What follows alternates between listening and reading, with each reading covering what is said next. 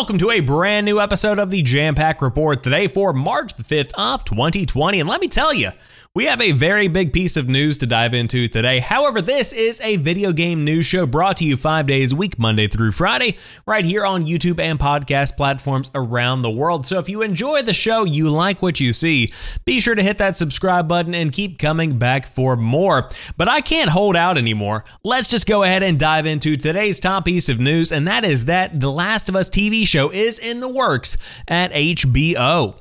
The Last of Us director Neil Druckmann will team up with Chernobyl creator Craig Mazin on a television adaptation of The Last of Us for HBO. According to The Hollywood Reporter, Druckmann will be involved in the creation of the HBO The Last of Us series. This is a rarity for video game adaptations, as the game creators are not usually directly involved with the adaptation process of their games. Druckmann and Mazin will write and adapt. Naughty Dog president Evan Wells will serve as executive producer alongside Carolyn Strauss, and Sony Pictures Television and PlayStation Productions will co-produce the series for the cable network. Sources told IGN the HBO series will replace the previously announced The Last of Us movie adaptation.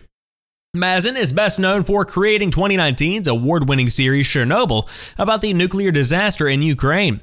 Mazin is reportedly a fan of video games and has called Druckmann, quote, "without question the finest storyteller working in the video game medium, and The Last of Us is his magnum opus. Getting a chance to adapt this breathtaking work of art has been a dream of mine for years, and I'm so honored to do it in partnership with Neil," end quote. Druckmann also commented on the project, saying, "From the first time I sat down to talk with Craig, I was equally blown away by his approach to narrative and his love and deep understanding of The Last of Us. With Chernobyl, Craig and HBO created a tense, harrowing, emotional masterpiece. I couldn't think of better partners to bring the story of The Last of Us to life as a television show," end quote. Druckmann confirmed the news in a tweet, and of course, The Last of Us was released on PS3 in 2013, with a PS4 remaster following soon thereafter. Naughty Dog is currently developing The Last of Us Part 2 for the PlayStation 4, which is set to release later this year, and of course you can find IGN's coverage of The Last of Us Part 2 if you did want to dive in and give it a listen or a watch. This is perfect. Now, I will say right off the bat, I am not sure that we need a Last of Us TV show any more than we need a Last of Us movie, because the games do so well in terms of storytelling. And of course, I count the standalone DLC for the original Last of Us as its own separate game in my mind. And then of course, The Last of Us Part 2 is going to continue that tradition and probably flesh out the world even more. And so with such adequate and above average storytelling within the video game itself, many people are saying, do we even need any kind of expansion of that world in the form of a TV show or a movie? And we don't necessarily need it, but I'm not going to turn it down either, because I think if this is in the right hands, which I think if Neil Druckmann is involved in combination with the director of Chernobyl, then it is, we could be seeing something that might very well be one of the best video game television adaptations to date, of which there have been very few successes.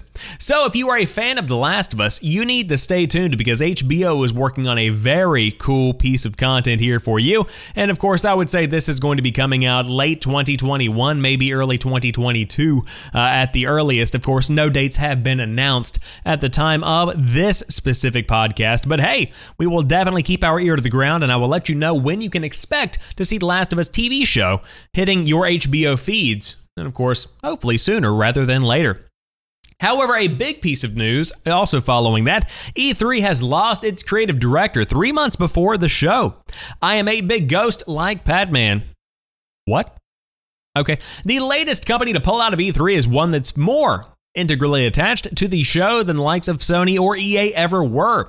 The ESA is making efforts to turn E3 into something more akin to a festival, and part of that is transforming the whole floor experience. Production company I Am 8-Bit was recruited as creative directors in charge of this new E3. Approximately a month after the partnership was revealed, I Am 8-Bit has backed out of the project. On Twitter, I Am 8-Bit wrote, quote, that it has decided to resign, and here is the message in full. It is with mixed emotions that I Am 8-Bit has decided to resign as creative directors of what was to be an evolutionary E3 2020 floor experience. We've produced hundreds of gaming and community events, and it was a dream to be involved with E3. We wish the organizers the best of luck. Losing a creative director 3 months before your convention does not bode well, especially when that role was meant to forge a new direction for the entire attendee experience. Does that leave E3 looking like it did in previous years as the bog standard video game convention? Can the ESA quickly pivot and realize their vision under a different company's guidance? And will E3 even happen this year? And of course, you can find all of that out as the news continues to roll out. Now, I've said this for the past few days, and I'll say it again. Because of the coronavirus concerns, because of lack of interest, because of so many people pulling out, you should probably just cancel E3 2020. That's what makes the most sense at this point. Of course, for some reason, E3 and the ESA, they refuse to do this. So it looks like we're going to be having a half-hearted E3 2020 in just a couple of months, which is very disappointing. But I think that iam8bit is more than likely pulling out because of a combination of disorganization and also a bit of a concern that the event is going to be canceled either way. Because even if the ESA is not canceling anything as of March of 2020, that's not to say they won't cancel in April or even potentially May. And so imagine putting weeks worth of work into curating a brand new event and then it just gets canceled. If you see the writing on the wall, it kind of makes sense to pull out before you have inserted so many hours into that log. So with that being said, E3 continues to stand on shaky ground just 3 months before the event itself is set to be held. But one of the games that is going to be at E3, or at least hypothetically was going to be at E3, is Valorant, and that will have a battle pass and sell cosmetics, but will not have loot boxes. We have a confirmation of what you can expect from the microtransactions in the world of Riot's new FPS. Valorant might look a good bit like Overwatch, but it's going a different route with its business model. It's free to play, of course, and while it is fueled by microtransactions, it is at least doing away with loot boxes.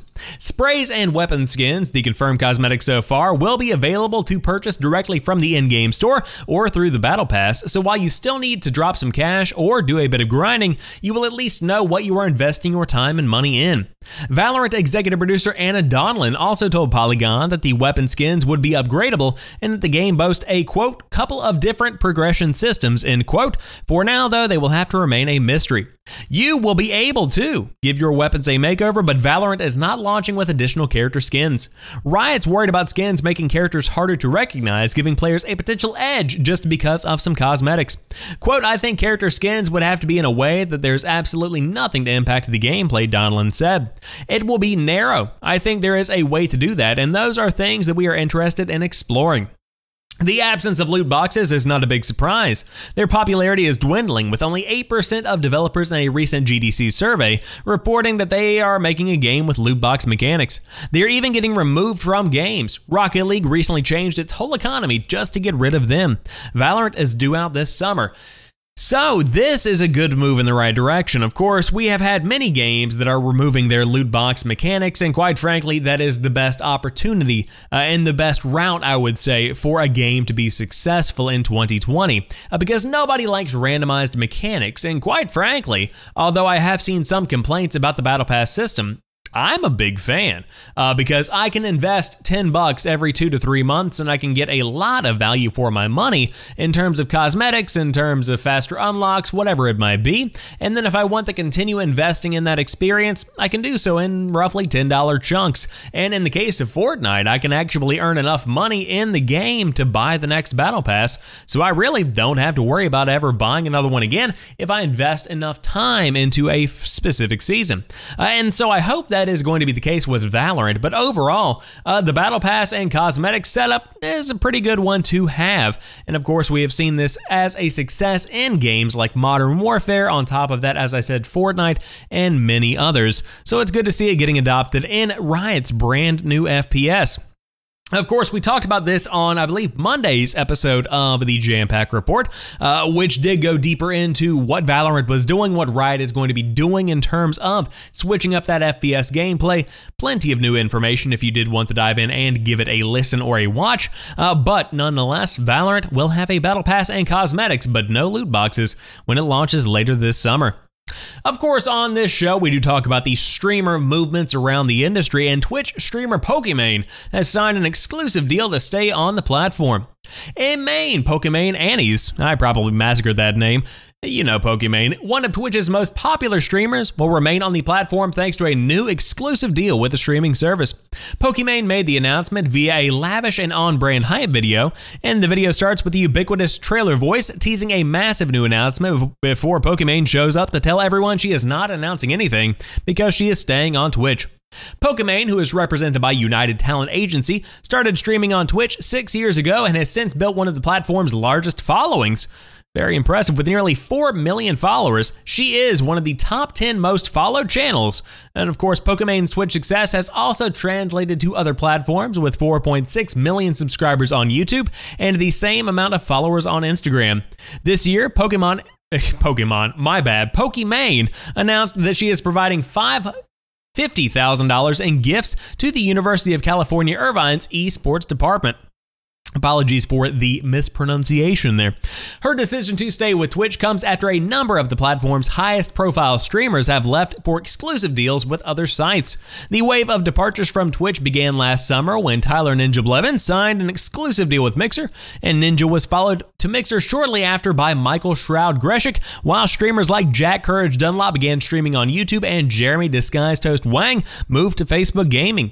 More recently, however, streamers like Benjamin Dr. Lupo, Saqib Lyric Zahid, and Tim the Tatman, of course you guys know Tim, have chosen to stay with Twitch. This is not as big of a deal as you might think, but it's interesting to see Twitch throwing down cash to keep these people on board. Now, of course, Pokimane released her announcement video on Twitter and then went to YouTube to talk more about why she chose to stay with Twitch, and she actually revealed some pretty interesting information. As it turns out, Twitch was not the highest bidder. In fact, they offered less, considerably less, as compared to the highest bidder, but Pokimane chose to continue sticking with Twitch because of her devotion to the platform and also, in my opinion, its long-term viability. Twitch is a healthy place to grow a community right now. It's pretty much the go-to place to grow a live streaming community, and it pretty much always will be because no competition has been able to truly square up with where Twitch is in the current standings. And so, it makes sense, number one, for Pokimane to stay because she has an established Twitch following. But on top of that, there was also a pretty big bonus thrown in from the Amazon side of things to keep her streaming on the platform, and for good reason. She racks in those viewers. But glad to see she's staying. Personally, not really a viewer. Haven't been watching too much Twitch lately, just because that's kind of my life now. It is what it is, but glad to hear she is staying put, and of course, fantastic and really well-respected creator out there. But moving back to gaming news, Ghost of Tsushima now has a release date, and it's sooner than you might think. June the 26th. Sony has announced that June the 26th is going to be the release date for a brand new, of course, exclusive Ghost of Tsushima, developed by Sucker Punch, and a new story trailer has also been released. Special collectors and digital deluxe editions of the game were also revealed. The story trailer introduces Jin's uncle, Shimura, the Jito of Tsushima, and according to the description, he has trained Jin since childhood in the ways of the samurai, and grows, quote, increasingly concerned by the tactics Jin starts to adopt as he abandons his teachings and becomes the ghost. Another character important to the story is Khotan Khan, who is the leader of the invading Mongol army who uses everything he knows about the samurai to try and destroy them. Multiple editions for Ghost of Tsushima were also announced, and if you pre-order any edition, including the launch edition, you will earn a Jin avatar, a digital mini soundtrack, and a Jin PS4 dynamic theme. Alongside the standard edition is the digital deluxe edition, which includes the following: a digital copy of the game, a Hero of Tsushima skin set, 2 in-game items, the charm of Hashiman's favor and 1 technique point, a Samurai PS4 dynamic theme, a digital mini art book by Dark Horse, and director's commentary as well. And of course, there are 2 physical editions, the special and collector's editions, which include their own perks, including, steelbook cases, 48-page mini art books, all that good stuff. And of course, you can check out the full rundown of everything you can expect on their official sites. This is much sooner than I expected. Quite frankly, and I said this earlier on Twitter, I expected Ghost of Tsushima to launch sometime around the time that we saw the PlayStation 5, because I thought this would be the first simultaneous release on the PS4 and the PlayStation 5, and that kind of would have made sense, but June 26th, very soon. In fact, just a couple of months away, so hey, If you're looking for something to play over the summer, Ghost of Tsushima looks to be what many PS4 users are going to be there playing. And of course, I think this game is going to be coming to PlayStation 5. I would say it's likely going to be a launch game, just because it would be such a shame for Sucker Punch to put that amount of time and effort into a game and then to have it abandoned on the last generation platform would be kind of a waste of funds in a way, no matter how good it sells.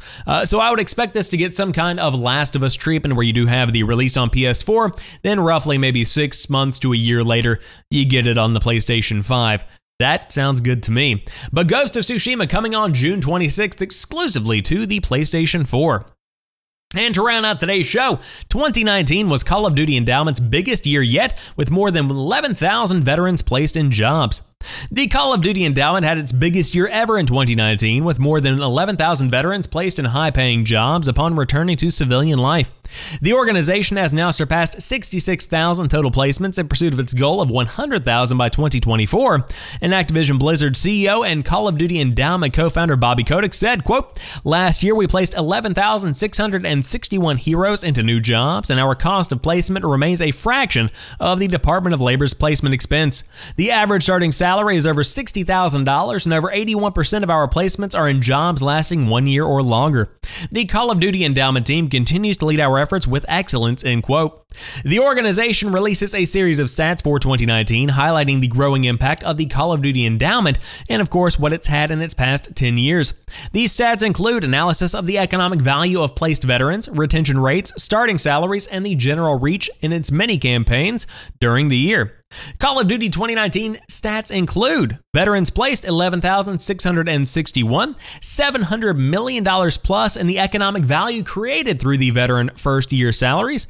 The average cost per placement is $499, 1/6 of the Department of Labor's cost, and of course there are more statistics down through there. But during 2019, Call of Duty Endowment partnered with the number of organizations to bring awareness to its cause.